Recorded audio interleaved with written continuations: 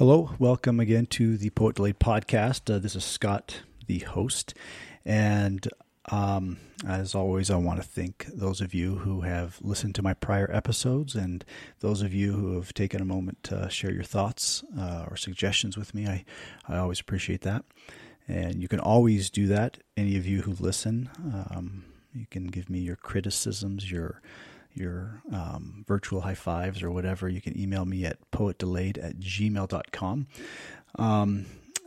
So today I have with me Michelle Wingle, who is the other half of Monty Wingle, who was my guest a few episodes ago.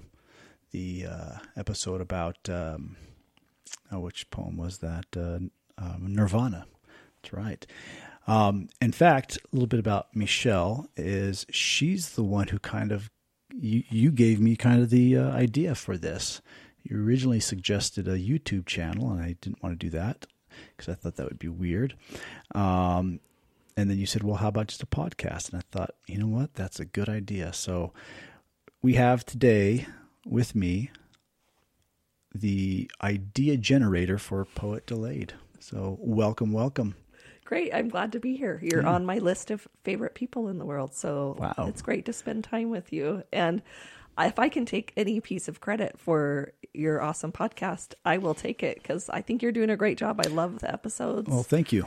The premise of each poem, and I love it. Like, that is awesome. It's been fun to do. It's been really a lot of fun to do. And you have your own podcast as well, right? Yep. I have the Wholeness Network podcast, it's called, and we're going to record an episode with you when we're done here. So I'm excited about that. Yeah.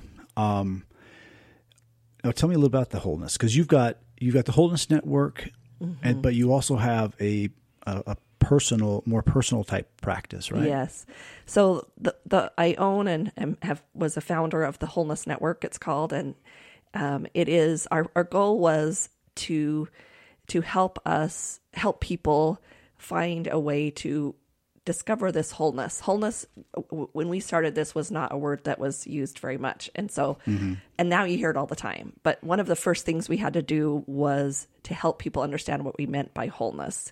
And if you Google wholeness, you'll get a definition. And there's two things. One is a completeness, right? A completeness. But it also says that it's always in transition. So it's a paradox because we are always whole and we are always in creating our wholeness at the same time.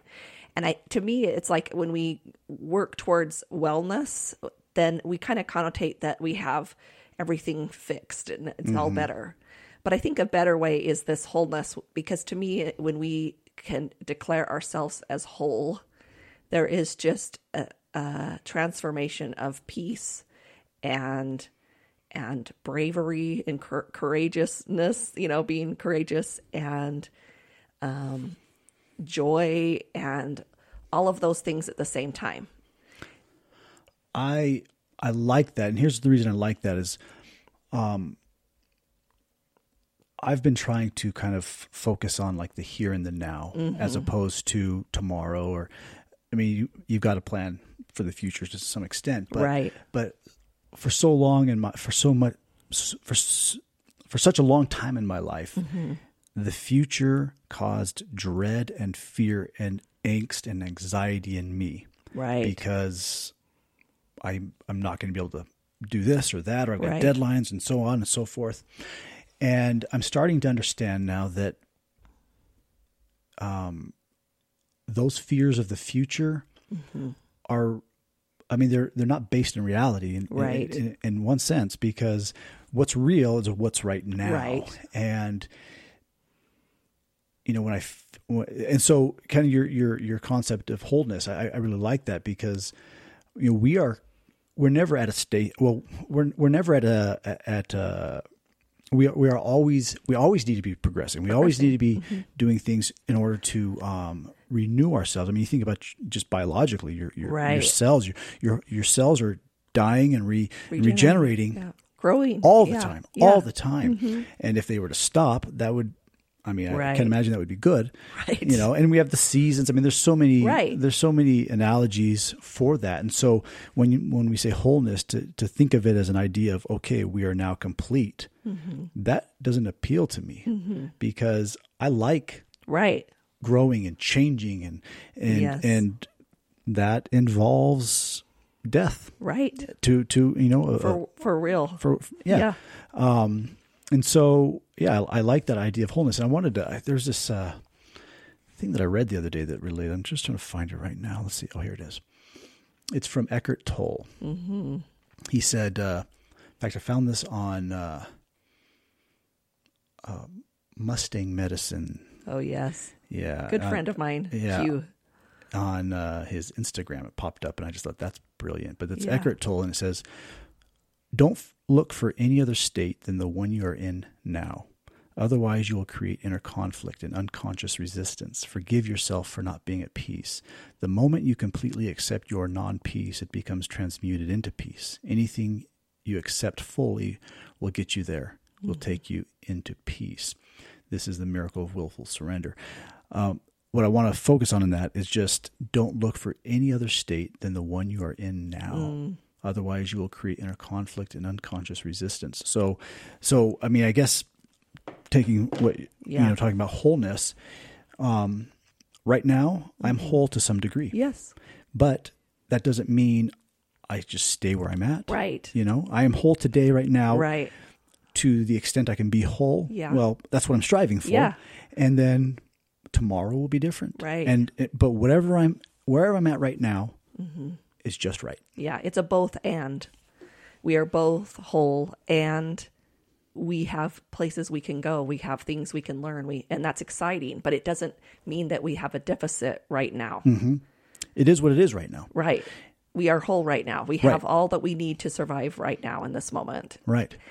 And I think to your example, that was the thing. So, in about 2015, I just kind of heard some dabblings about what people might call holistic health or wellness or energy work or energy healing. And I just could kind of heard these things in the background. And I was a very mental minded person, a very non-hands-on type of person. So I just kind of, whatever, didn't really think about it. But in 2015, my oldest son was getting ready to leave the nest and go out on his own. And that was a moment for me because all of a sudden as a mom, that's all I had planned on. I hadn't planned beyond this. And all of a sudden I realized this was all changing, even though he was just my first son, that was going to change. This was, and it really sent me in kind of this identity crisis a little bit about, I hadn't planned for this change.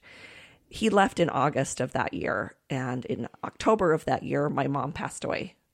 And she had been in a home and her health had never been great. I was the youngest and had me when she was 38. So she was always older than all the other moms. It wasn't like she was this spunky person that, Like you are. Yes, thank you. I was always kind of aware that she would go, but what was hard is when she passed away, her and my dad's relationship had never been something that was feeding my life. And their relationship together or their relationship with you? Together. Okay. It was always a part of it. It was always a problem in my life. It was always something that caused pain for me. And then she had been unhealthy and in a home for 8 years. So when she passed away, it was just shocking to me that there wasn't going to be a resolution to this thing. Like this thing in my life that was so frustrating, you kept kind of looking for answers for, it just stopped. And all those 8 years that she was in the home, and when you're in a home, she started out in assisted living and then moved on to a nursing home. You go into this little small room and you sit there and your conversations are very different than if you were at home sitting on the couch talking to mom. So all of those 8 years like almost fell onto my shoulders at her death, just realizing that I had gone through all of these struggles. My youngest didn't know her at all. It was just this heavy, heavy feeling. And I would say to people, I don't know what to think anymore because whatever problem you're having, and then you die. That's what I'd say. And then you die. And there's no I mean, that was not the way it was supposed to be. You're supposed to have this ending, this resolution, this happy ever after that resolves things, and then you move on. And that had not happened, and there was no getting that back. Around that time, and for the years a little bit before my mom passed, and it kind of intensified at this moment, you know, my marriage was struggling. It was hard. We were going in a little bit two different directions. There was a lot of things we understand better now in 2023 than we knew in 2015 about what was causing some of those problems. But it was all of a sudden, I hadn't been able to talk to my mom about that. You know, I didn't have her on my side. We also found in January of 2016 that one of my children had been sexually abused growing up multiple times. I didn't know that. That was another trauma that hit in that moment. And then my dad quickly remarried, and that was kind of a difficult thing. And then I had my best friend, who had been the one that I could talk to, was diagnosed with cancer. So I had, in this short period of time, so many traumas. It's like, I got to figure this out. I'm drowning, I am drowning. And so when I reached out to go to my first, it was a Reiki session, which I am now certified in Reiki because of this moment. But I sat on the table. I lied to her. She's like, "What are you here for?" I said, "Oh, I just want to try it out." I didn't even tell her, I didn't want to go into it, because at that point, everything was so tender. Everything was so, I had a lot of shame about all these difficulties, because there was this part of me that kind of believed I must be doing something wrong to have all of these troubles hit me. Right. So I had just told her, I just want to seeing what it's like. So I laid down on the table, and the first thing she said after a few minutes of silence, she just said, I feel like your mind is just ping-ponging back and forth. And she was exactly right. I mean, 24 hours a day was my brain trying to make sense of this stuff. Like, I was just having an internal dialogue over and over again about all these different stresses, trying to make sense of them, trying to create some kind of resolution or something. And she asked me, she says, we want to work down in your heart. Can you just, go into your heart? And I sat there for a minute and I said, no, no, I can't. I mean, I could hardly even hold my head still. Sitting there, I could feel my body just trembling, just being still. And she said, let's see if we can do it for just a minute.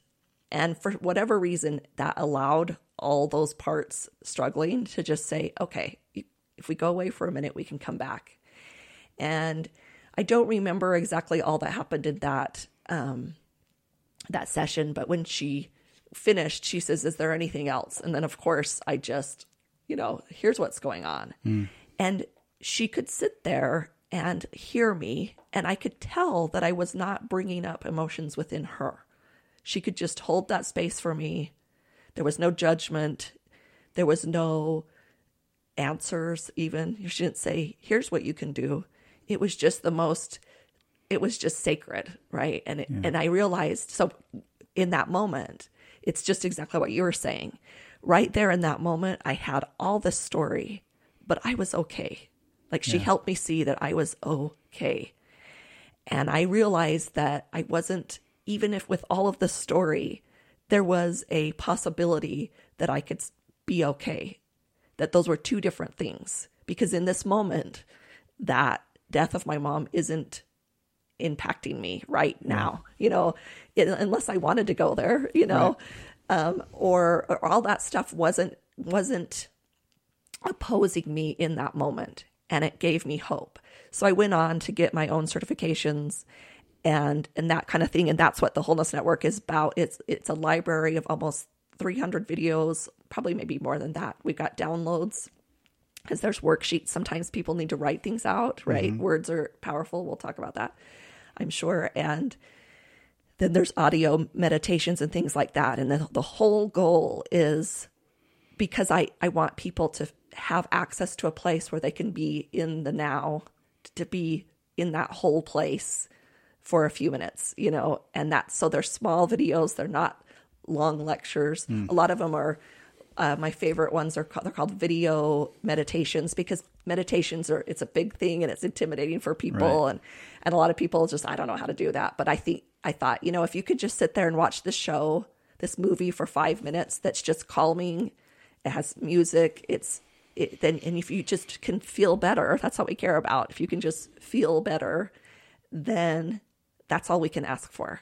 We can't take away. I couldn't bring my mom back. Right. I know that's your story too. I couldn't change the scenarios, but I could feel better in this moment. And that's what I'm seeking. And so going in, getting all of my certifications, I have, went and did every class that ever spoke to me. So I have quite a few certifications, but they're all in trying to find places for my clients to feel better but I think my biggest asset, my biggest qualification that I didn't get anywhere else is to learn within myself how to hold emotion and how to hold that space for someone else.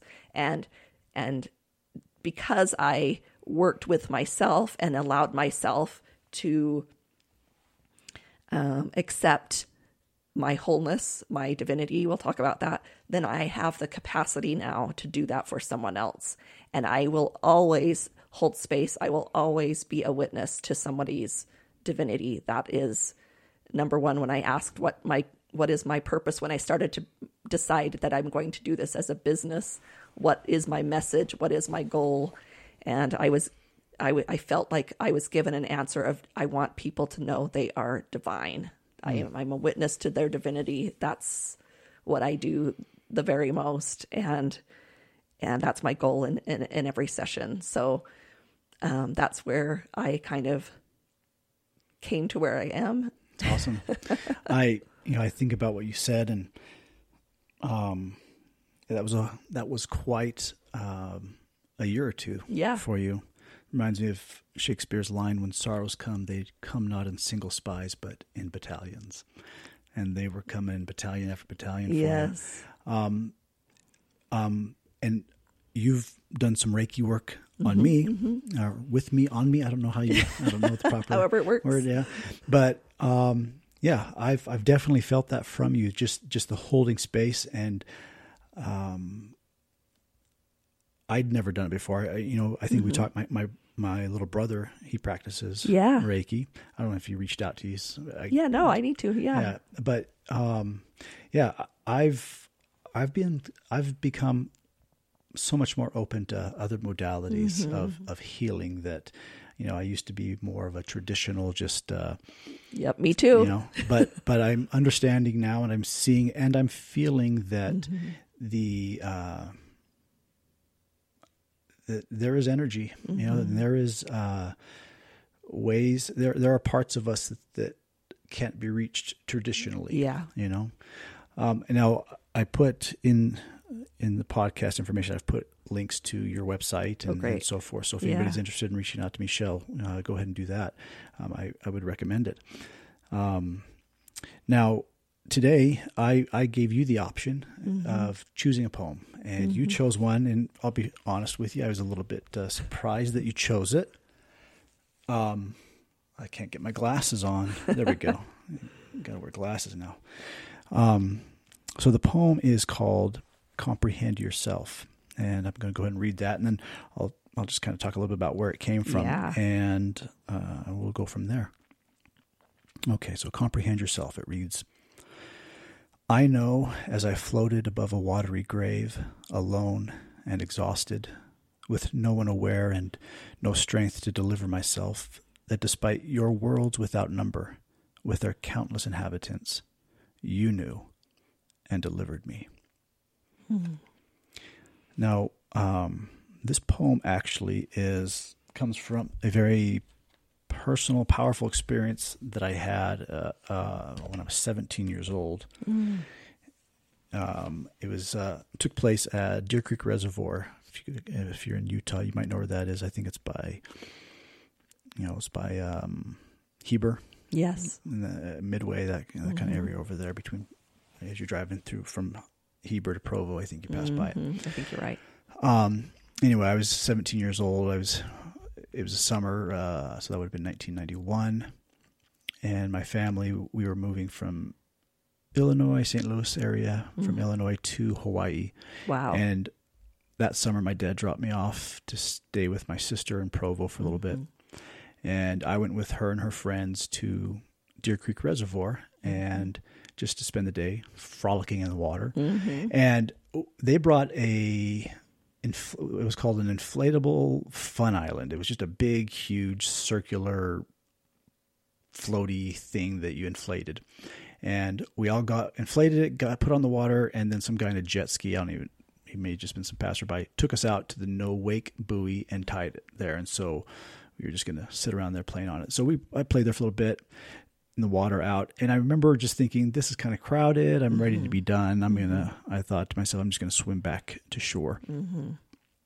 And I thought, I'm going to see how fast I can do it. And I had no idea my level of,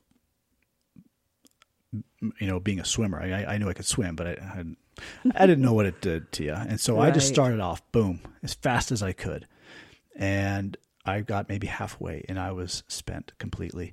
I remember trying this, the side stroke, breaststroke, the backstroke, everything I could. And I got to the point where I was completely exhausted and wasted, zero strength. I could not swim another bit. And I was just staying afloat. I looked around, to call to somebody to help. Nobody was around me.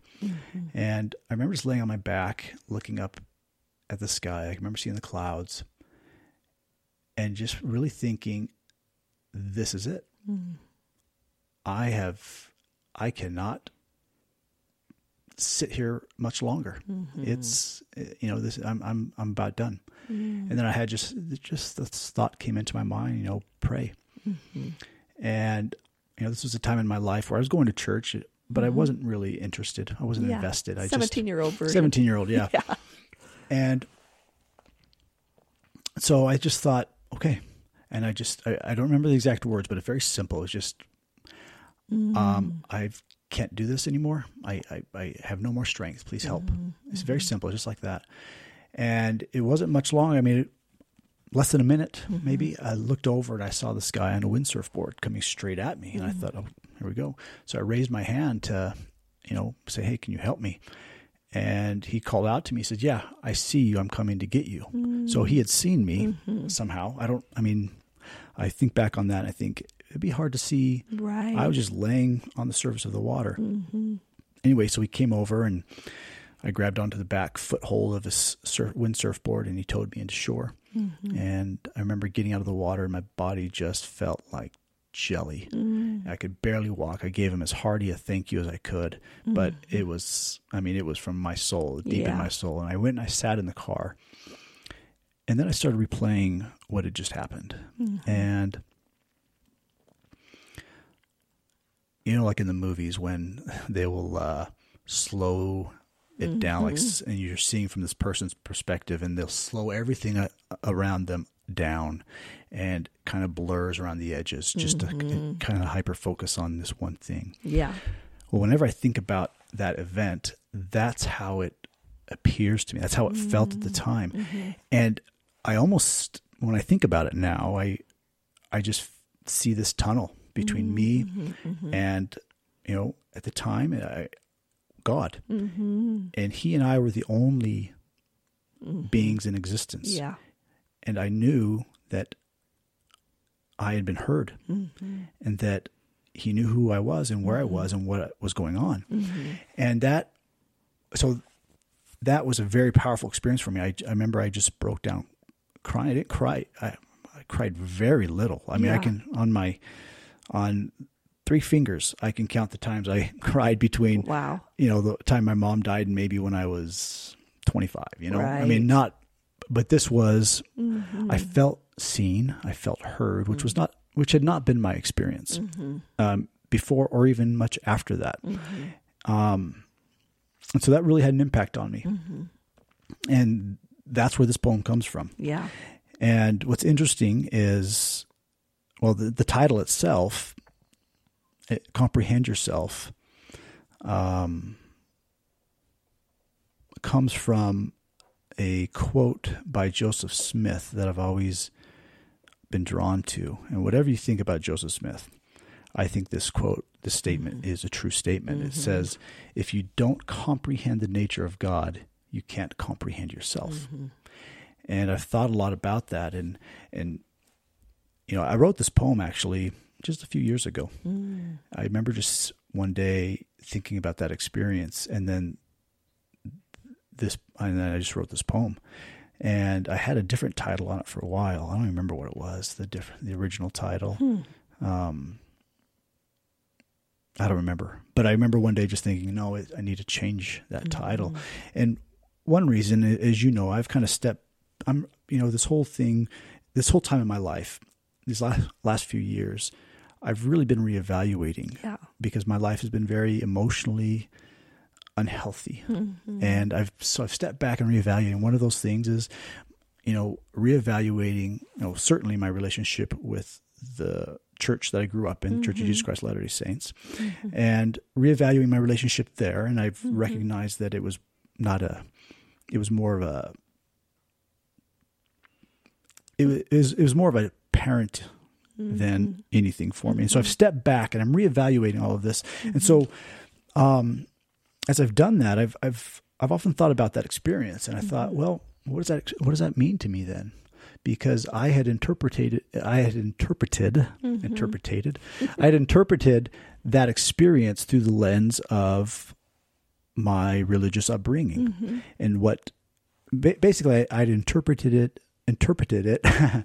according to what others had told me it should mean. You have this experience, it means this. Therefore, yes. Da da da da da. And I thought, but as I'm stepping back and reevaluating things, maybe it doesn't. Maybe there's some other explanation for it. What I do know is that it happened. It was true. It's a real experience that happened, and it was a supernatural experience. And some people may call it, the universe showed up for me, or the higher power showed up for me, or I'm comfortable saying God showed up for me. But what it did for me, for me, is number one, I felt, like I said earlier, connected and heard, which had not been my experience. Yeah. But also, as I've thought about it more, especially in the last few years, I've thought, and I've gone back to that statement by Joseph Smith that if you don't comprehend the nature of God, you can't comprehend yourself. Yeah. I hear that statement from him, and that's a statement of my divinity, not my eventual divinity, but my current, present divinity that I believe we all have inherently within us. And so comprehending myself. So this poem, as I think about that experience, I just think, okay, that was an example of my inherent value. It's not something that I've earned. It's not something that somebody has bestowed upon me. Right. I don't have value because, necessarily because I am a child of God.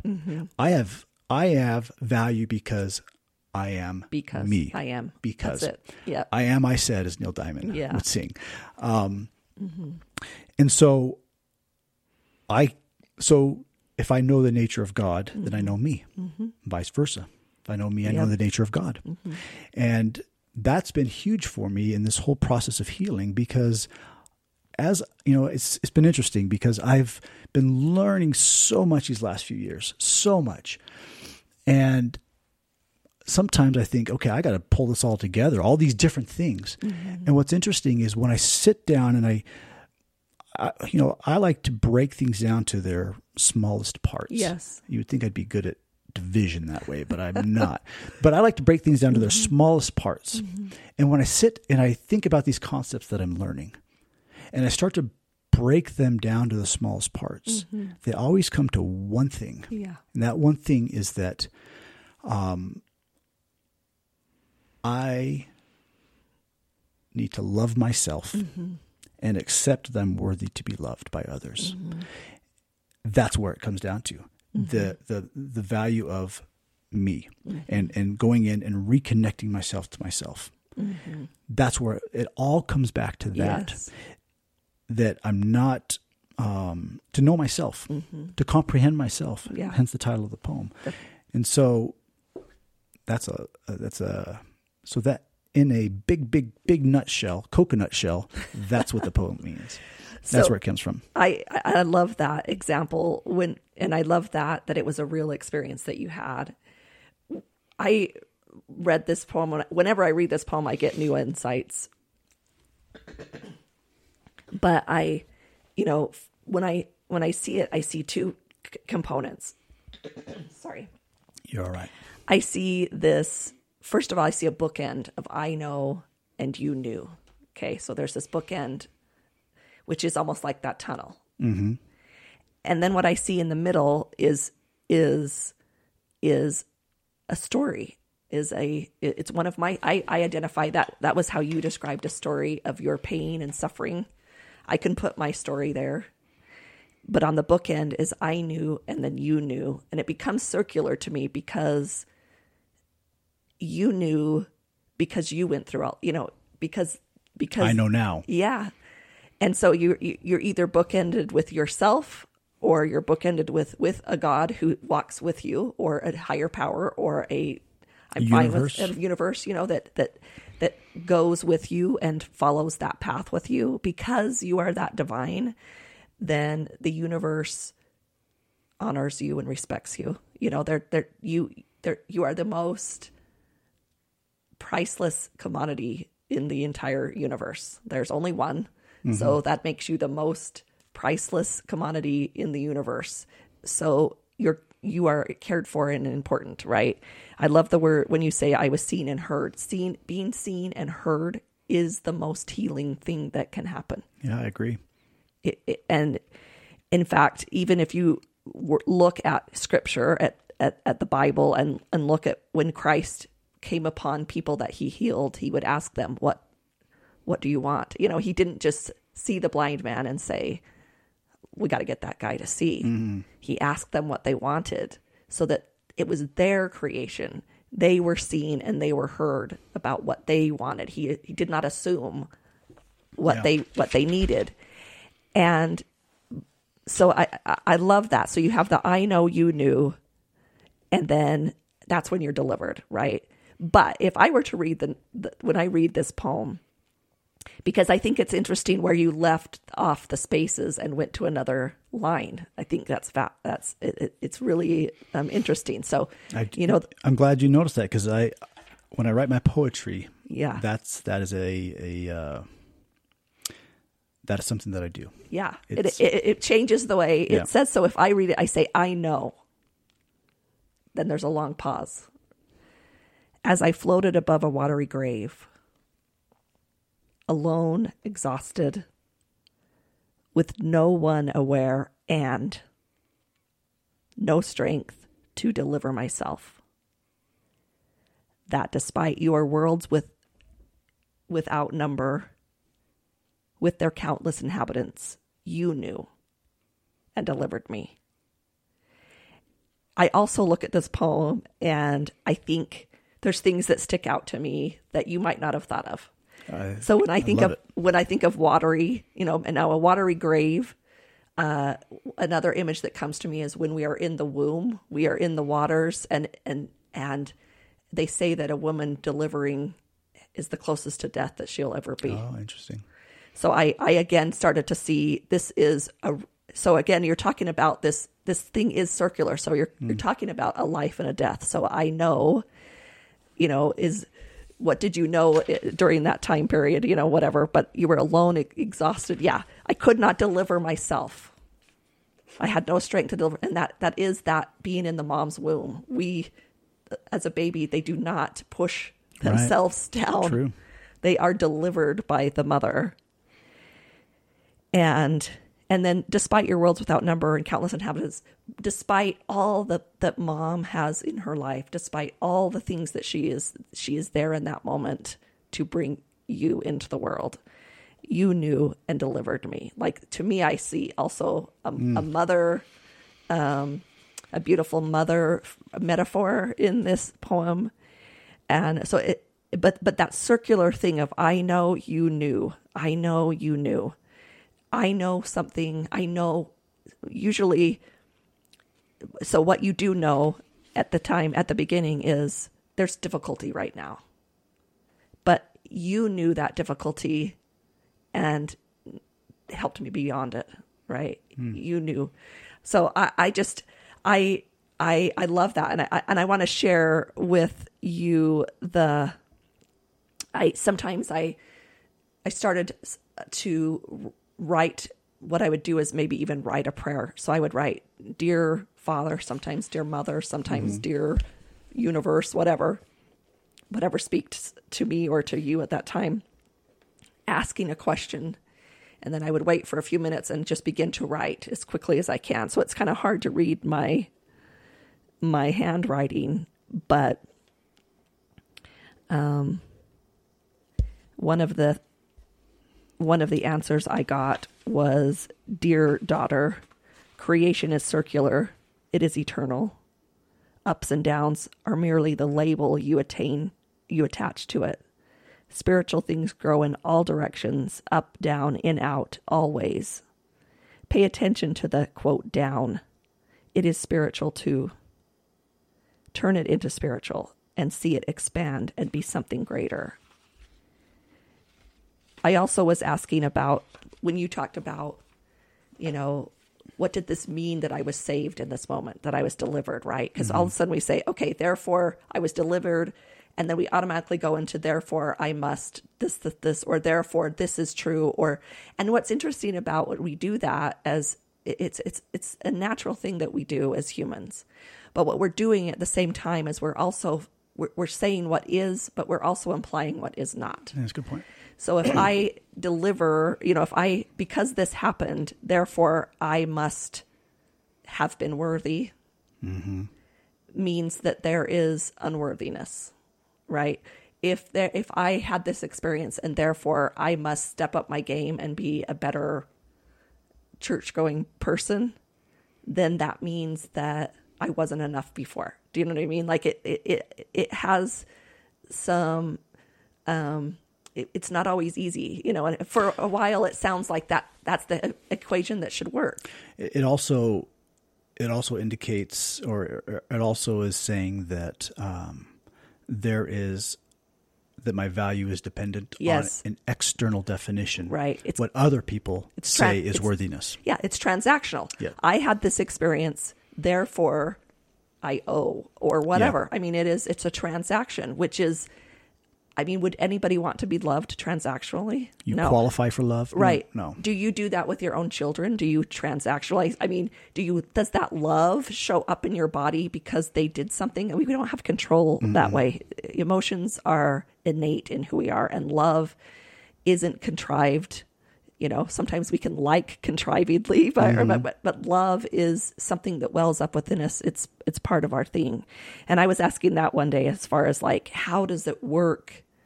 How does that, I would have worded it differently. What is this contractual thing? How does blessings work? I was asking blessings because it was in that transactional way. It was like, well, I want this blessing, or I want this thing to happen for me. I want to be delivered. What do I have to do? Like, that's what I was asking, right? What do I have to do to be delivered? And the answer I got was, blessings are ornate in nature. They have beautiful intricacies. In the beauty, so if you're just looking at the beauty, the craftsmanship gets lost. Until you know how to create, you don't understand the entire worth. As a creator, you can create. It was given to you in the flesh for the flesh. But what that meant to me was, I want that blessing right over there. That's what I want. But I didn't even understand the creative process because I separated myself from this divine part of myself, or divine being, however you want to say it. And so I just left myself as, I couldn't do it myself. So you create this for me and bring it to me. But if I learned to create, then I know, wow, all Yeah. that it takes to create this blessing. It becomes more valuable. Yes, and that was a better way. So it was an invitation for me to step forward, claim that divinity within myself, and say, okay, I'm going to create with. So I co-create and take that leap to say I can now learn to use the ingredients of my own life to create blessings, not in a willpower way, not in a forceful way, but in to really understand the intricacies of what it takes to make that and to make it more valuable. And then guess what? Then I know what it takes to create that blessing, and then you knew, and it becomes this communion with the highest part of who I am. And I think what could be more of a blessing than to really step into it and be a co-creator of it. And it helped me not feel like my life was just at the mercy of someone else that had control over everything. I had no power. I had no control. All these things. And people wanted me to really, I know we've talked about this before, they wanted me in conversation to take these things that were really hard on me and somehow make them a blessing, because, to just bypass all that and say, yeah, but then now this can happen, or now this, and don't you think this, and gave me all this thing that were transactional. They were all transactional. Well, now you've had this, therefore this can show up, I just learned, I'm like, isn't it a better way to let go of that transaction and just be with it, to allow and accept it, like your quote from Eckhart says. I think that's kind of where I'm gravitating to in my life as well. It's just, looking at where I am in my life right now. And I heard something the other day, people all the time ask, hey, how are you doing? And it's more of just a greeting than an actual wanting to know. Right. But which is interesting. In other countries, they actually want to know. I remember I was talking to some people from Norway, and you would say, hey, how are you doing? And just continue walking. They'd stop to tell you how they're doing. Like, oh, wait. Oh, you're going to answer that question? Oh, okay. Wow. Anyway, but the response I heard somebody give was just right. How are you doing? Just right. It's not good or bad. Yep. It is what it is right now. Yes. And that is such a healthy approach to life. And because we have this tendency to look at things as good and bad. Yes. And if things are, not going well, objectively, if people look and say, oh, you're having financial problems and then things aren't well. Well, no, things are just right. And be honest with you, I've been really learning that lately because, since this last, we've talked about this, I've mentioned on the podcast, this last year has been very difficult for me. And I've had to learn to rely on other people. And I've had to learn that it's okay to be loved by other people, because it makes me uncomfortable to ask for help and to get help, and to learn that it's okay that, so I guess, and as I've done that, things have worked out for me, and it's never been in necessarily, it's I've had my needs met, and I've had things show up when they needed to show up, and is it what I wanted or how I planned it? No, I didn't think my life would be where it is now. Right. I'm in a much healthier place than I've ever been in my life. Doesn't mean it's easier and more comfortable, but more healthy, certainly. And so to be able to say, how are you doing? Just right.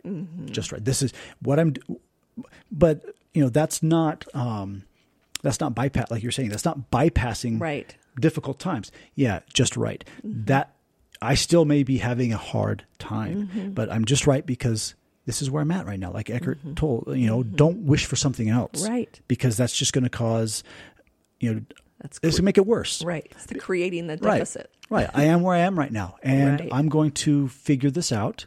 I'm going to take the steps. Now, it takes a lot of a lot of work to be able to say that and mean it, because there's a lot of times I don't want to be where I'm at, and I'm sure you felt that way, and everybody's felt that way. It's not unique to me or you, but to be able to say just right, and then to go about your life still, to still pursue meaning in your life. That's where I think it comes down to is you don't give up. You don't you don't look at your circumstance and then judge yourself by your circumstances. There's plenty of people who are going to judge you by your circumstances already, right. So don't do that to yourself. And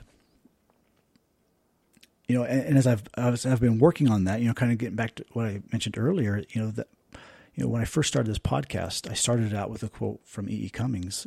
His quote, his poem, "May I be I," is the only prayer. Not may I be good or great or kind. May I be I. Yes.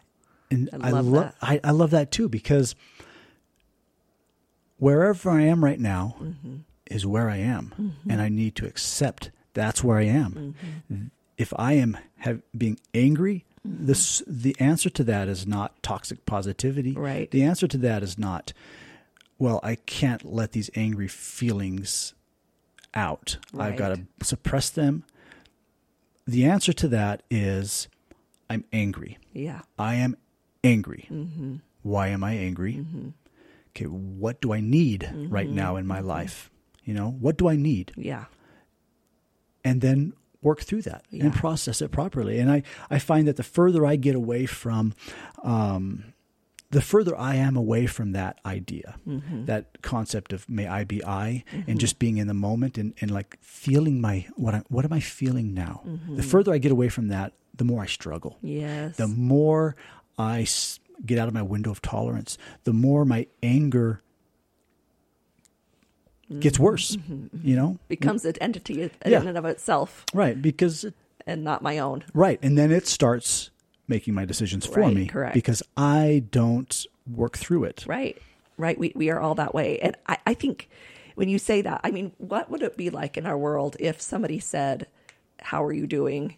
And I like your answer that, because the truth is that it is both good and bad, right? At all times, there is but good and bad. And in an immature version of looking at life, we feel like we either have to take the good and it has to overpower the bad, or the bad's big enough that it overpowers the good. Right. And I found for myself as I mature, and there's a great, I'll even let you put it on your thing that people can download it. But we have, Fowler, and I was given this by Jackie. Jackie introduced me to this information, and then I read it and I kind of reinvented it and made it my own. But we have these stages of faith is what he went into. Now, a lot of people put that into a religious faith, but I think it's the definition of faith. I think I've had to go through these stages, having faith in myself, having faith in my abilities, having faith in that tomorrow can come at a better, faith itself. For me, that's what I like about it. And as you move into the higher stages of faith, then you are really moving into a complexity situation or a paradoxical situation where good and bad can exist at the same time. They don't need to override one another. It just is. Yeah. And when we get to that top level of faith, it is just that prayer. It's just, that's why we do a lot of times in my work, we do affirmations. I am, somebody's struggling with, I am able to reach all my goals. I am able to, and you bring up these affirmations. But the very most important affirmation is just 2 words, I am. You could stop, put a little period at the end of that. That is really the truth of who you are. I am. That's it. I am. Interesting. The Old Testament, Jehovah, I am that I am. Who shall I say sent me? I am that I am. Yep. I am that I am. I have a good mentor that used that a lot. And he says, I can say, I am that I am to everything he saw. That when you recognize that you have a piece of every person in you, that, you're on this equal plane. See, when we're playing this game of having to understand what is good and what is bad and what overrides the good and what overrides the bad, I don't have capacity to see. I see somebody else through those same lenses, and then I'm judging them the same way I'm judging myself. Yeah. So if I could say, I am that, I am that I am that person, which is why in your poem, that's the thing, is the beautiful words of your experience are beautiful. But what that is that's a tender experience for you. Yeah. Now, my words are going to be a little different in that middle part. But at the beginning of I know and you knew and I was delivered, or maybe, delivered meaning I was born again, right? I was transformed, all those kinds of ideas around what that delivered means. That's the essence of what we're all about to me. That's why it was so powerful to me. And I think I love when you were talking about, you said, you're learning to do some things and it's uncomfortable, and trying to bring it all together. And so for me, I work a lot with, and I speak with what I call the mental body, emotional body, spiritual body, physical body. And to me, they're really entities within myself, real entities within myself. When I am uncomfortable, then I look at the thoughts I'm having. What feelings am I having? What sensations within my body, that physical body, because really everything is a sensation. That uncomfortableness is really actually a physical sensation we're feeling. Mm-hmm. So what is that about? What does that feel like? Instead of just trying to get rid of it. Right. Just really go into it and embrace it. And then that spiritual body is the parts of us that, it's connected to the bigger being and things like that. It's connection, but it's also the meaning I have because that meaning, which is really, that I have to the things, like the meaning I have about this poem is very individual. So the meaning I give to things in the world, it's not, it's bigger and grander than just my thoughts and feelings. To me, it's this spiritual part of who we are. My meaning I give to these things. And sometimes that meaning, maybe that meaning isn't helpful, maybe it's not helpful, but it's able to look at that, what I'm looking. If somebody gives me a look and I put meaning to it, that means I'm not a good person, what thoughts does that bring up? What emotions does that look bring within me? What sensations are going on in my body? And when I get quick at that, because over time it becomes a natural, quick process, then I am bringing it into me and integrating it rather than trying to make it go away. Yeah. And that's that being whole. It adds to my wholeness. And for some reason, wish I could explain it 100% correctly, but I just feel better.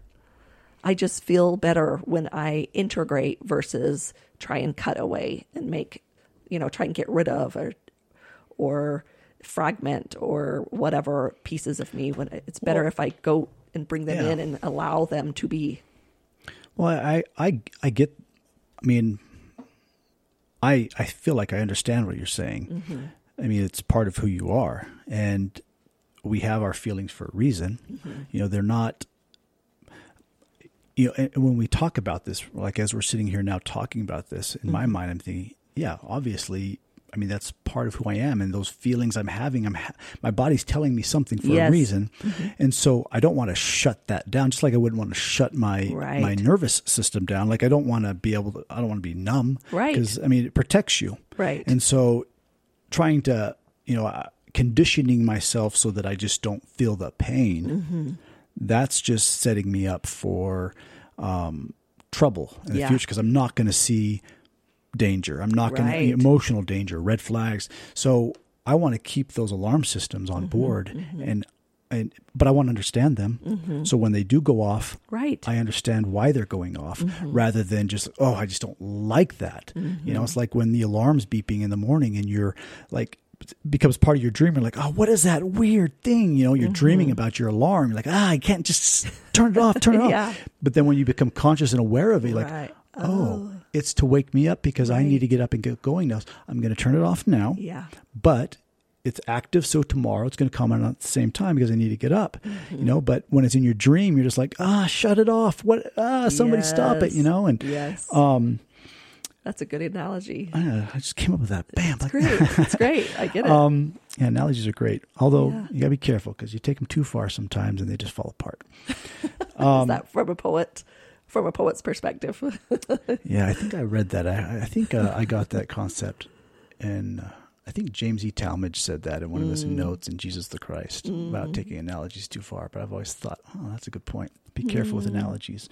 But here's an analogy actually that because you talked a lot about it's not good or it's not bad. It makes me think of the shadow, light and shadow, because I mean, shadow is part of us. We all have shadow. And I grew up thinking that shadow was the evil thing and that I needed to cut it off and I needed to be filled with light. Yeah. Light's good. Light is magnificent, but so is dark. Dark is good too. The shadow is good. They both have their place. And the analogy is a Jung quote. He said that, for every, for a tree to grow to the heavens, its roots need to go down to hell. And I remember just thinking, oh, that's kind of cool, And then one day it just hit me like, oh, I understand that now because, I mean, a tree cannot grow tall. I mean, the strength and height of a tree is proportional to the depth of its roots. 100%. And so our shadow, the roots being the shadow, the tree being the light. So our shadow has to be a healthy shadow. Yes. It can't overwhelm you. Right. But it has to be a healthy shadow that you, like your word, you integrate it into you. And, what is the shadow? I mean, I've read lots of definitions of what the shadow is. I'm not going to attempt to give any here. I mean, there's plenty of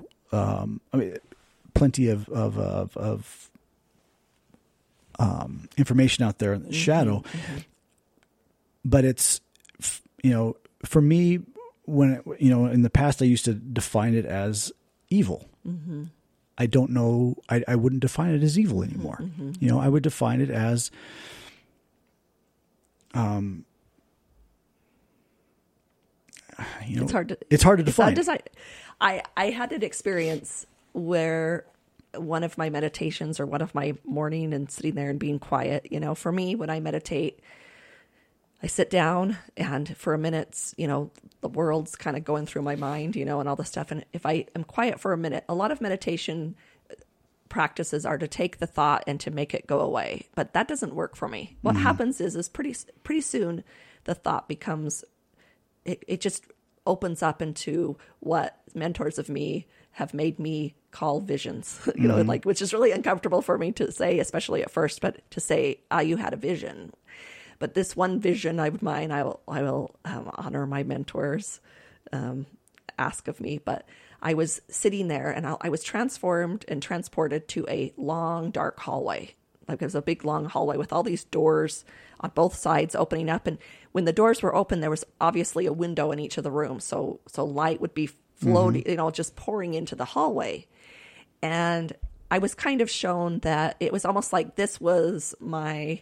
these were the possibilities. I call it, even when I look back, the hallway of possibilities. So it was like, what are the possibilities for my life? And I had decided, or I had been taught that there were certain possibilities that I would to close that door. That was that was not a possibility. Like that was a no. That's bad, right? That's bad. But when I closed that door, because there was all this light flowing in, and all of a sudden there's one of the doors that's closed, that's where my eye went, right? Went to that shadow. Right. That shadow became the thing, all I could concentrate on. And so I remember sitting in this, in this area, it was like, okay, if I actually opened the doors and had to sit there for a minute and almost like Yoda was teaching me, like keep the doors open, because I wanted to close off some of these doors. If you closed off all the doors and just left one open and it was just this maze I followed through easily, that would just be fine. But am I making a choice then? Am I using my ability to be an agent to myself, to know myself enough to know what I want and need? That word agent or agency. If I were to hire an agent, they need to know what I want to make choices. It's not just about making a choice. It's what is true for me. To be a true agent of myself, I have to know what I want. So if I So if I just closed all the doors except for the ones that were, quote, right, I'm not making any choices. I'm just following a path that. And who says what's right? Right. We don't know. I mean, who knows? So, but if I kept just, but then again, if I kept just a few doors open or a few doors closed, that's all I could focus on were those dark places, right? So I learned if I could keep all the doors open, then I had full agency to choose which doors I went in and which doors I went out. And then once I went into a door, guess what? It's just another hallway full of other doors. But to keep them all open, which you could say maybe non-judgmental or whatever, but in being willing and open to all the possibilities, I actually had the most power. Yeah. And that's what this experience taught me. So I think it speaks the same as to what you're saying, because it's like the shadow is also the effect of the light. It's also, you don't have shadow without light. Right. So therefore, what does that dark side or sometimes the dark, if I was to paint a picture and I would use the darker colors to accentuate those lighter spaces. I mean, they're part of the whole beautiful picture. They're part of what makes everything beautiful, and so non-judgment about it. Yeah, the darkness emphasizes the light and it gives it depth, 3 dimensions. Right. Otherwise, it's just a flat surface. So in the light and the dark, or the good and the bad, the problem is we think that people, and I would say an immature way of looking at things, you would say, of course, there's these things that are bad, though. These things are bad. And I'm not going to argue with that. That's true. There are things that are not great, murder, rape. We're not going to pretend like those are great. Right. However, what happens is it's because we're taking that light and it's that transaction between making one overtake the other. If we can be in a state where we integrate our light and dark and we understand who we are, then I think the choices to do those things just become, it's just not something that's going to happen. When we choose darkness, quote, darkness, a lot of times it's because it's in opposition to the light. It's not both at the same time, right? So if we do some integrate in and letting ourselves be who we are and just allowing who we are to exist for a moment. I don't, just in my Reiki session, can you just do it for a moment? Mm-hmm. Can you just be for a moment? That's when I had the power to start healing. And then my choice, the possibility was there for me to do those dark things, but I naturally don't go there because I'm just with the moment, with the time, with the now. Well, it's like that quote from Nietzsche where he says, and thus spoke Zarathustra, he says that,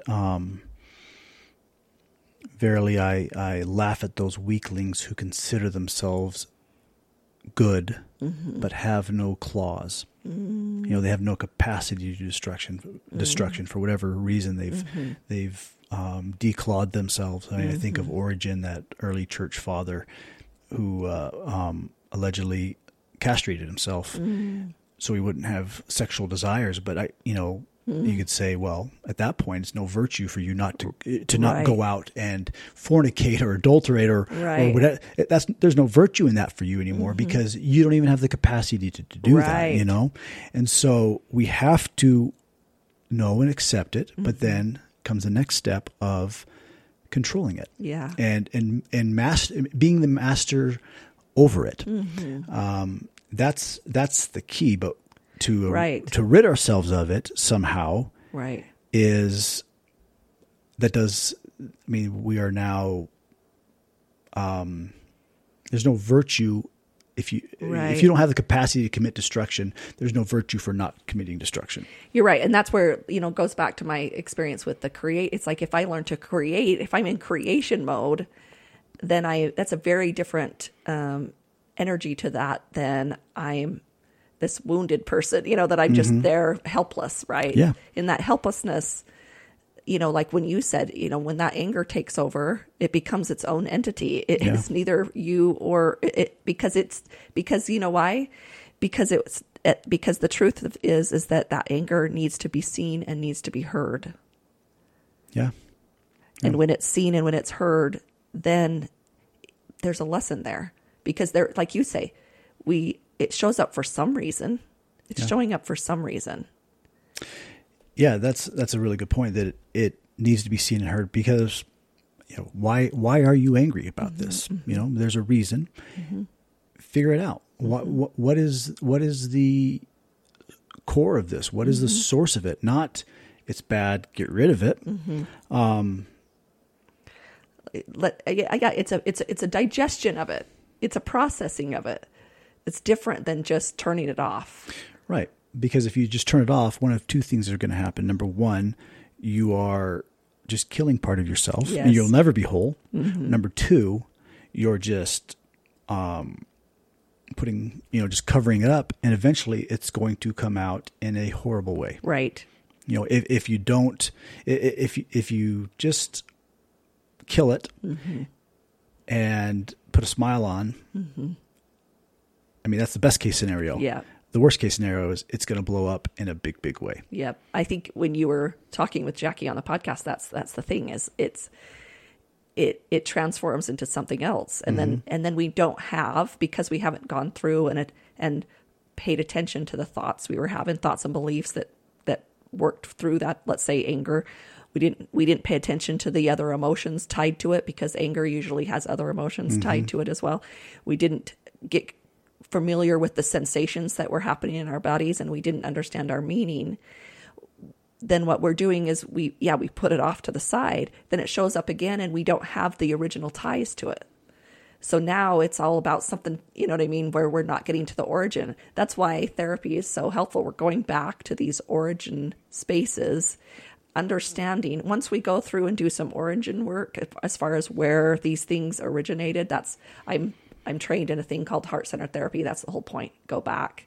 When was the first time you felt this way? I have people on my table. We're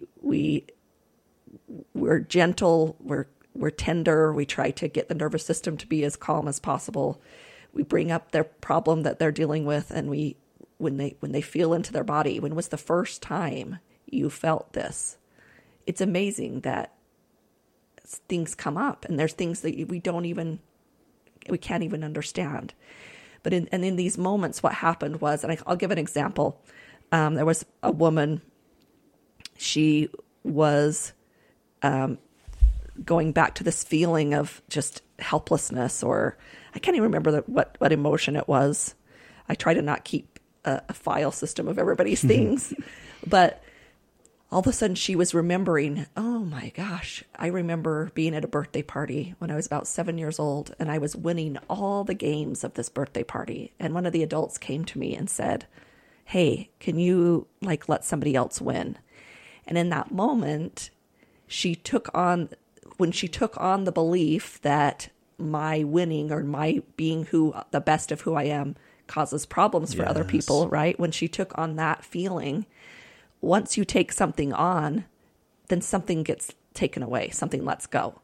So she had lost her, I'm trying to think of the word she used for herself, but it was like she lost her greatness. I think that's what it was. It was like, well, I can't be great because that hurts people.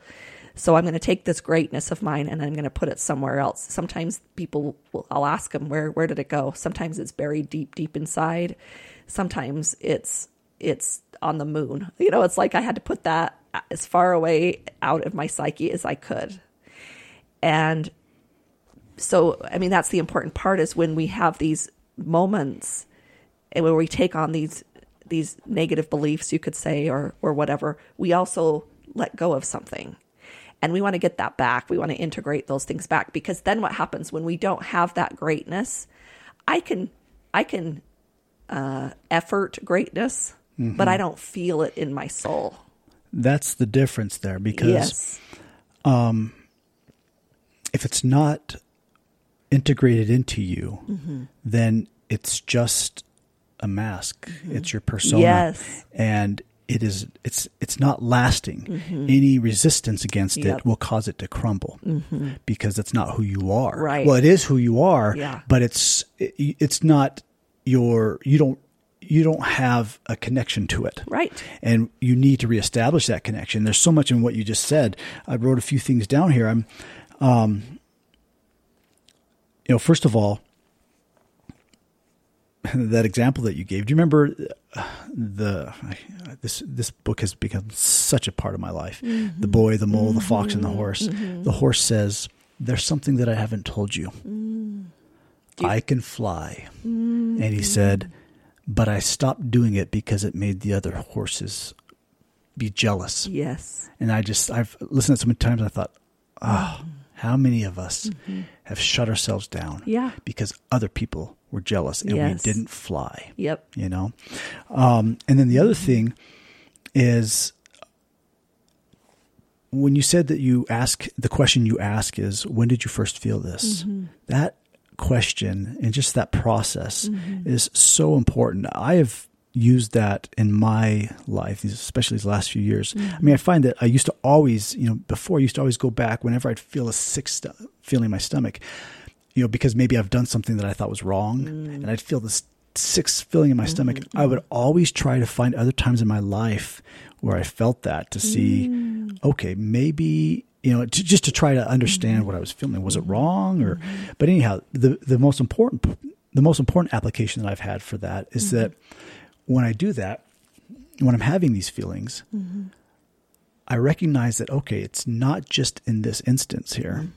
I felt that other times in my life. Yes. And more often, and so what I'm finding is it goes back to childhood trauma, kind of like Gabor Mate talks about, Yes. He specifically says that addiction is tied to childhood trauma because it causes us to disconnect from our true selves. Yep. And so it just comes back to that, it's the mask of, I can put on this display of bravado, right? But that's all it is it's false bravado, right? And it's not going to hold up to any bit of critical thinking or critical questions, or it's going to crumble eventually. And what is that causing you? Fear of the imposter syndrome, and you've heard, you're like, they're going to find me out, and I'm going to crumble. When really, that is who you are. It's the true you is showing up in an artificial masked way, but that is really who you are. Yeah.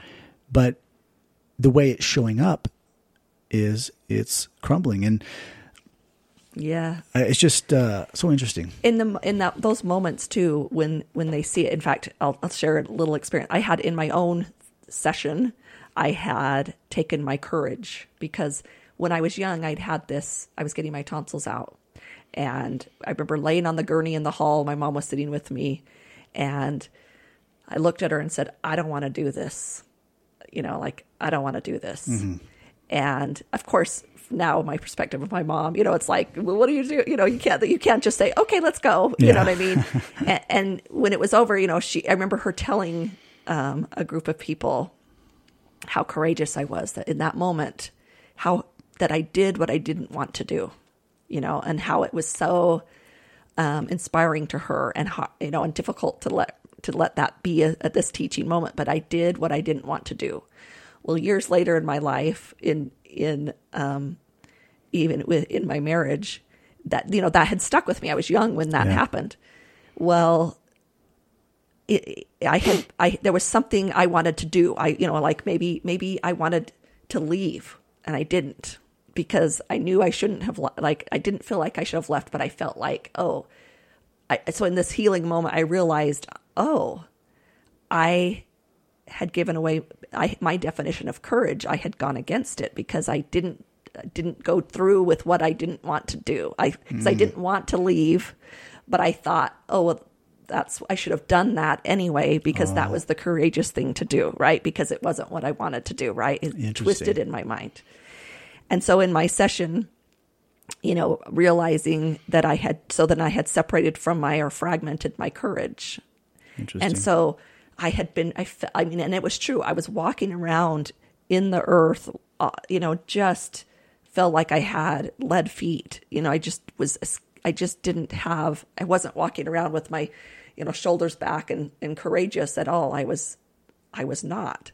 And so in this session, when I looked at, because this is an imagery type thing, so I'm looking at this entity of myself, my courage, and I'm looking at it and I'm scared to take it back because that seems so big for me to have to, because I've been efforting it for so long that it's like, how am I supposed to, that's too scary. I can't have that much courage. I don't even know how to have that much courage, right? But realizing that I didn't know how to have that much courage because I didn't have an attachment to it. Like you said, I had no connection to it. So I have to work with this way through with clients too, is it's like, it looks big and scary and large and too much because you haven't had it, but your courage knows how to have courage. You don't have to effort it anymore. Mm-hmm. We're going to integrate this piece back in, and it's going to start lifting that work and doing that work instead of you. Interesting. And so when you feel that integration, at some point we work through and allow that to come in. I feel the physical sensation changes in my body about how that feels. In that moment in that session, there you feel a transformation. Yeah, I like I like that point. And when I think of all of this information, it takes me back to, that Cummings poem, May I Be I, because in order to have that courage, because what I find is, to the level that I'm disconnected from myself, mm-hmm. like I said earlier, to the level I'm disconnected from myself, like my fear and my anxiety and my self-doubt and my susceptibility to being negatively impacted by criticism, mm-hmm. It's proportional to my level of disconnect to myself. Correct. And so when I as I've been connecting to myself, I had this understanding and that I, like, if I can connect to myself, then I'm with myself. Mm. I'm not alone. I'm not dependent on other people's praise. I'm not dependent on other people's even their definition. Yeah, the definitions of who I am, yeah. or what truth is. Right. I can be comfortable and sit with it. And now that's that's a hard place. I mean, it's hard to get to that place completely. Mm-hmm. I think we're all, right, regardless of our connection to ourselves, we are all, I think, or speak to myself. Yeah. I'm still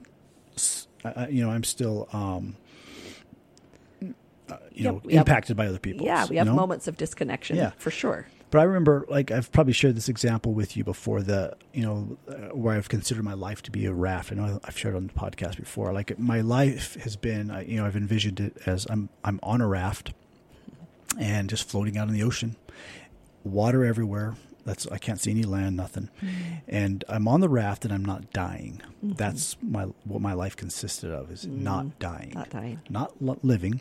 But I do know that, I've been told, or somehow I have this understanding that beyond the horizon to somewhere I cannot see, there's land, and there's, I can live a life I can only imagine. Mm-hmm. But I have to get off the raft, and I have to risk swimming through this water. Mm-hmm. This ocean, and hoping that it's over there, because if it's not, well, I'm dead. And so and that's been my life, and I've had the courage and occasion to get off the raft and swim, but I always have come back. I've always come back. And in the fear, I have this fear of water. I love the water, I love the ocean, but I have this this exhilarating fear of it almost. I think about being in dark water, the ocean, and it's, I don't know, it's, so I always, whenever I go swimming, when I go swimming in the ocean, I love swimming in the ocean. I don't like to do it by myself. I will never probably ever swim in the ocean by myself. But like, when I think of my analogy, I've always imagined that I'm alone swimming it. And, I think that's incorrect in two ways. And number one, I have a lot of support, you know, and but I failed to see it because I didn't feel like I was worth it. I didn't feel like I was worth it, but people around me. But as I connect to myself and know that I deserve to be loved, then people start showing up, and I start seeing and recognizing them that they're there. Yeah. And I'm not alone. And so I have the courage to swim because I know that I deserve to be loved, and I'm not uncomfortable accepting the love and the help. But I have been uncomfortable for most of my life. It's been my experience. But on another level, when I connect with myself, I'm not alone because I am with myself. And I've shared this experience on the podcast before as well. Like when I was a kid, I couldn't sleep for a time, you know, and I would lie awake at night, terrified. It never dawned on me to go up and talk to my dad or my grandma who's living with us for a little while to say, hey, I'm scared. I didn't think that it was, I recognize now that I didn't feel like my fear as a 10-year-old boy was worth going and waking my dad up and saying, hey, Dad, I'm scared. I didn't feel that. And so instead, I laid in my bed at night, terrified, to the point where I'd go to bed like 5 or 6, hoping to fall asleep before everybody else. And this lasts for about 3 weeks. So now what I do is I will actually, in my mind, just go and sit with my little 10-year-old self on my bed, and I'll just have a conversation. I'll say, hey, you can go to sleep now. You can sleep. It's okay. I'm here with you. You're going to be okay. I'm here. And that is so powerful and healing to me. And it's, it's part of reparenting. Yes. But also, it's me going to me. Because that little boy's still inside of me. Yes. You know, and so I'm connecting with myself. Yes. And so regardless of where I am physically, with people, without people, and you can be lonely in both contexts, but I'm never going to be alone because I am with me. And then when I'm in that situation, then I have the courage to move forward and do things that I wouldn't have done before because my value was dependent on external sources. Just like my interpretation of that experience when I almost drowned in Deer Creek Reservoir. You know, my interpretation before was dependent on what people told me it meant. Right. You know, it meant that this, and this. Well, I reject that that's the only meaning anymore. You know, there are multiple meanings for it, not just one. I mean, I can understand it. I know that I was there. I know it happened. And so now when I connect to myself, and I'm still in the process, and I always will be. Right. Me too. You know, I have more courage to go do things that I would have been scared to before because I was scared of not being accepted by other people. I wasn't accepted, you know. And so that's been huge for me. And one reason, I heard this thing the other day. She was on a podcast, something with Mel Robbins. She was talking to some lady named Amy. I don't remember her last name. But she said, like, when you go do something, you don't tap into your competence first, because when you start something, you don't have competence yet. Right. It requires you to tap into courage first. And if you're not connected with yourself, you don't have the courage to see you through. You may have the false courage. Right. You may have this, like, I'm just going to rush ahead. I have no idea what I'm doing. The willpower. But that's not going to sustain you. So in order to really accomplish anything in life, you have to, initially you have to tap into your courage. And you can't have that courage if your value, your worth, and everything about you is dependent on external responses to you. Yeah. You know, like I think of this podcast. I mean, this is, I'm still figuring this out, you know? Yeah, it's a big risk. It's a risk. It is. It's vulnerable. I've said this before. I don't even listen. I record them and then I put them out there. Because if I listen to them, I'm not going to put them out there because I get too like, oh, I shouldn't have said that. Yes. And so I can't listen to them. Yep. I hope to get to a point where I have enough confidence in myself that I could think, whatever. It's out there, you know? And it's coming. I know it is. I feel differently. I do feel differently. But I love that concept that, you have to tap into your courage Yeah. when you're starting something new, not because you don't have the competence yet. Right. And you need to be willing to stumble and fall and get back up. And kind of like, the man in the arena quote by Roosevelt that Brene Brown talks about so often. You need to have the courage to do those types of things. And if my self-worth and my value is dependent on other people, and I feel like I need to earn it by being successful and not failing and faltering, which is really how I felt growing up, then I'm not going to try a lot. I'm not going to try a lot because I don't want to risk the failure. Right. Very risk averse. Right. And then you don't grow and you don't connect to yourself. You don't become you. You never become you're like my analogy, on a raft in the middle of the ocean, not dying.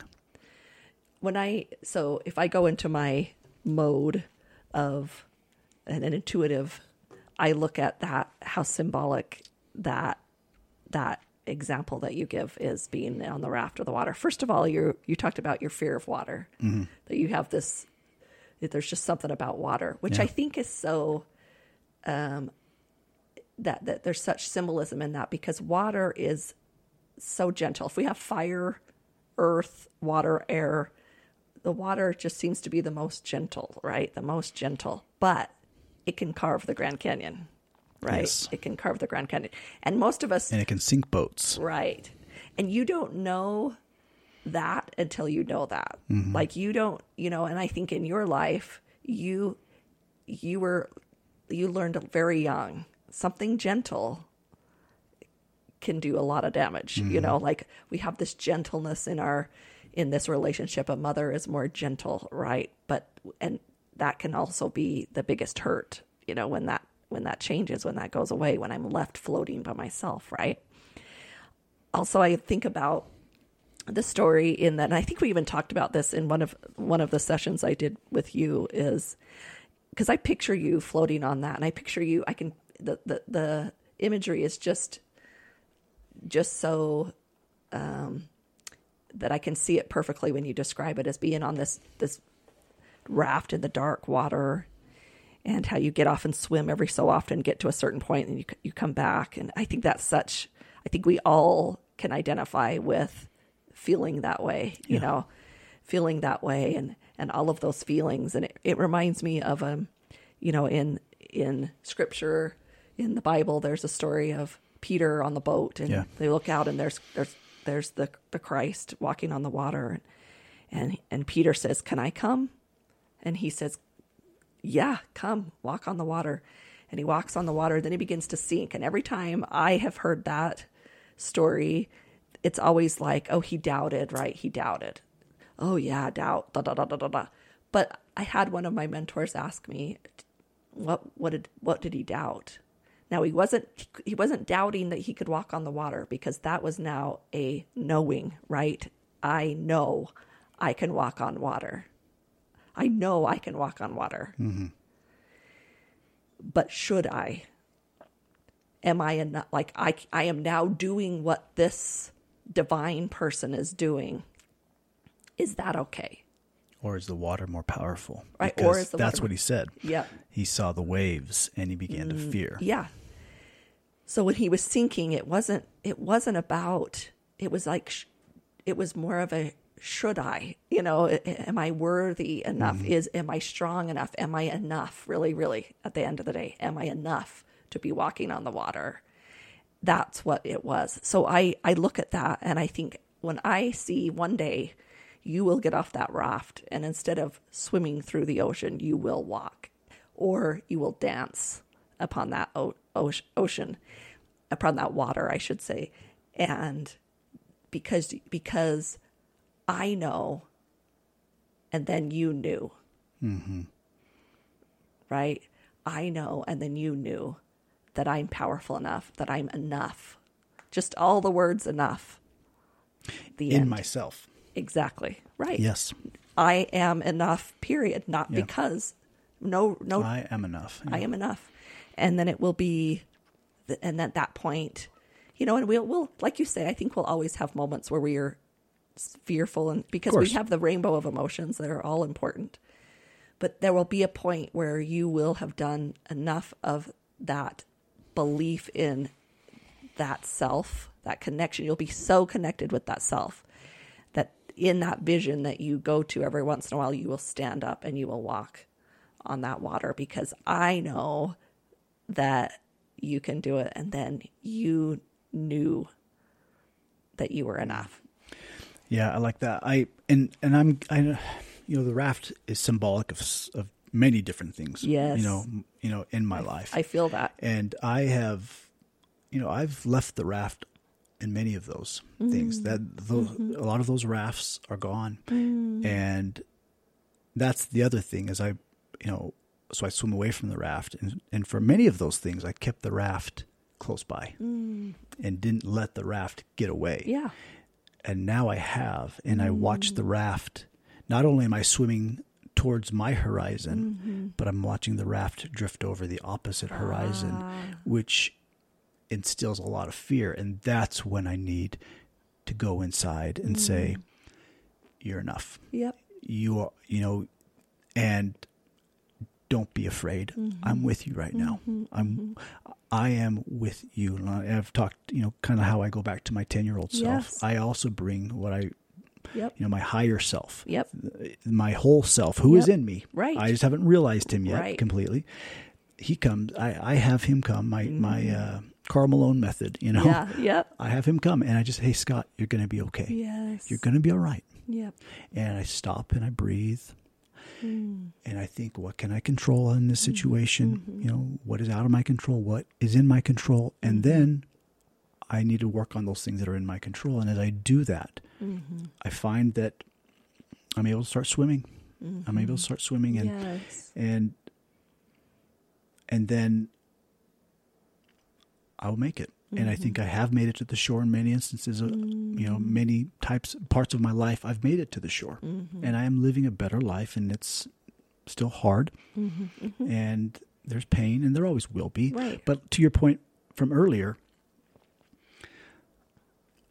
we're not trying. The goal is not to eliminate those things from our lives. The goal is to understand them and to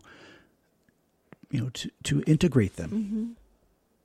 For me, as I've integrated them, I've been grateful. Like I think about the things that I've gone through, not just in the last year, but in my whole life. The understanding that I've received from those things, I look at those, and I look at, especially my capacity as a father. When my kids come and talk to me about things they're struggling with, and I think, you know what?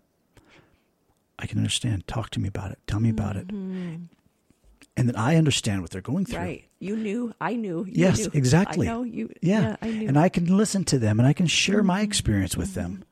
And I would go through everything all over again. Yep. So that I have that empathy, that understanding, that experience to where I can be a strength to them. Yes. And I can I cannot heal anybody. Yeah. But I can certainly sit with them through it and share my experiences. And so, yeah. You can help them be seen and heard. Yes, be seen and heard. That's the ultimate healing. That's the ultimate healing. And that's how knowing that you are worth being heard, knowing that you are worth being listened to, that your problems and your fears are real and that they're worth being listened to. Whenever I,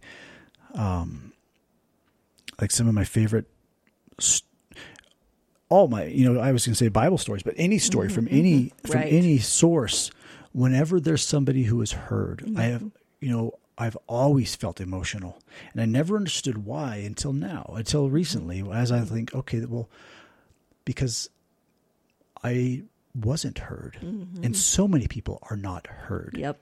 So many children are not heard, and they deserve to be heard. Right. Like I think of there's a lot of examples, but one of my favorites is in the New Testament when Christ is walking and that woman reaches out and touches the hem of his garment.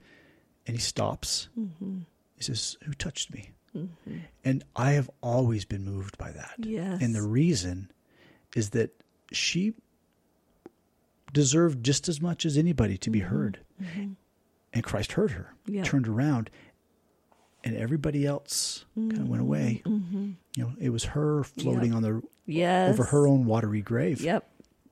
In fact, interestingly, actually, now I think about it, the opposite page of Comprehend Yourself is a poem I wrote called Trembling and Falling, which is based on that. It's short. It says, "The multitude throngs and presses. I reach. Do you feel my touch? My issue is not of blood but spirit, and 12 years is only part. Do you feel virtue go out? Is my faith enough?" You know, and Yep. He could have just left it. yeah. But it was no, because the real healing comes in being seen and being heard. Right. And that last question I asked, is my faith enough? I don't know I don't know that is necessarily the question that we should be asking ourselves. The question we should be asking ourselves is, am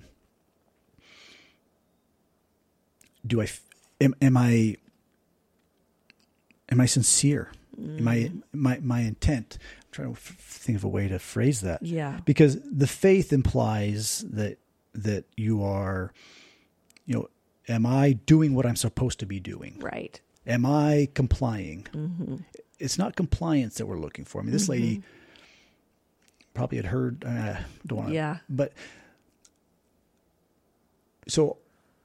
But doesn't he say to her, "Your faith has made you whole"? Yes, he does. But my point is that her faith in what? Her faith in Right. him? Her faith, In Jesus Christ as a Savior, Right. the Son of God? Right. I don't know. Maybe so. Maybe so. But what I think we could say is that her faith that just touching him would heal her. Right. Whatever it was, She doesn't know why. It was enough. It was enough. It And was so enough. It was enough. And so the question, I think, is, are we sincere? Do we feel? Are we not numb? Are we open? Are we open? Are we open and willing to feel the pain? And if we're willing to feel the pain, then I think we're willing to do the things that we need to do to be healed, emotionally, mentally, spiritually, however. But when we cut it off and when we just resist, or when we try to kill the pain, Yes. then you will never heal. Right. Healing, I guess vulnerability. That's the word. Yes. That's the word. Yep. Vulnerability. Yeah. Yep. Wonderful. Boy, it's been a good conversation. I love that poem. I'm telling you. There you go. It's a deep one. Those of you who like it, you can buy my book if you want. Go buy the book. King's English or Amazon.com. And there's another one on its way. Is that correct? Yes, my goal is June 1st to have it out. So now I've fully committed myself. Thank you, Michelle. You are welcome. That's my role for you, apparently. Yes. You prod and prompt. Did you have the title for that one yet? Yes, Ghost of a Beating Heart. Oh, wow. Yeah. Wow. So- Because I love My Mother Sleeps. I mean, I feel like that's just a whole definition of what has catapulted you into your life, healing the good and the bad, the light and the dark, right?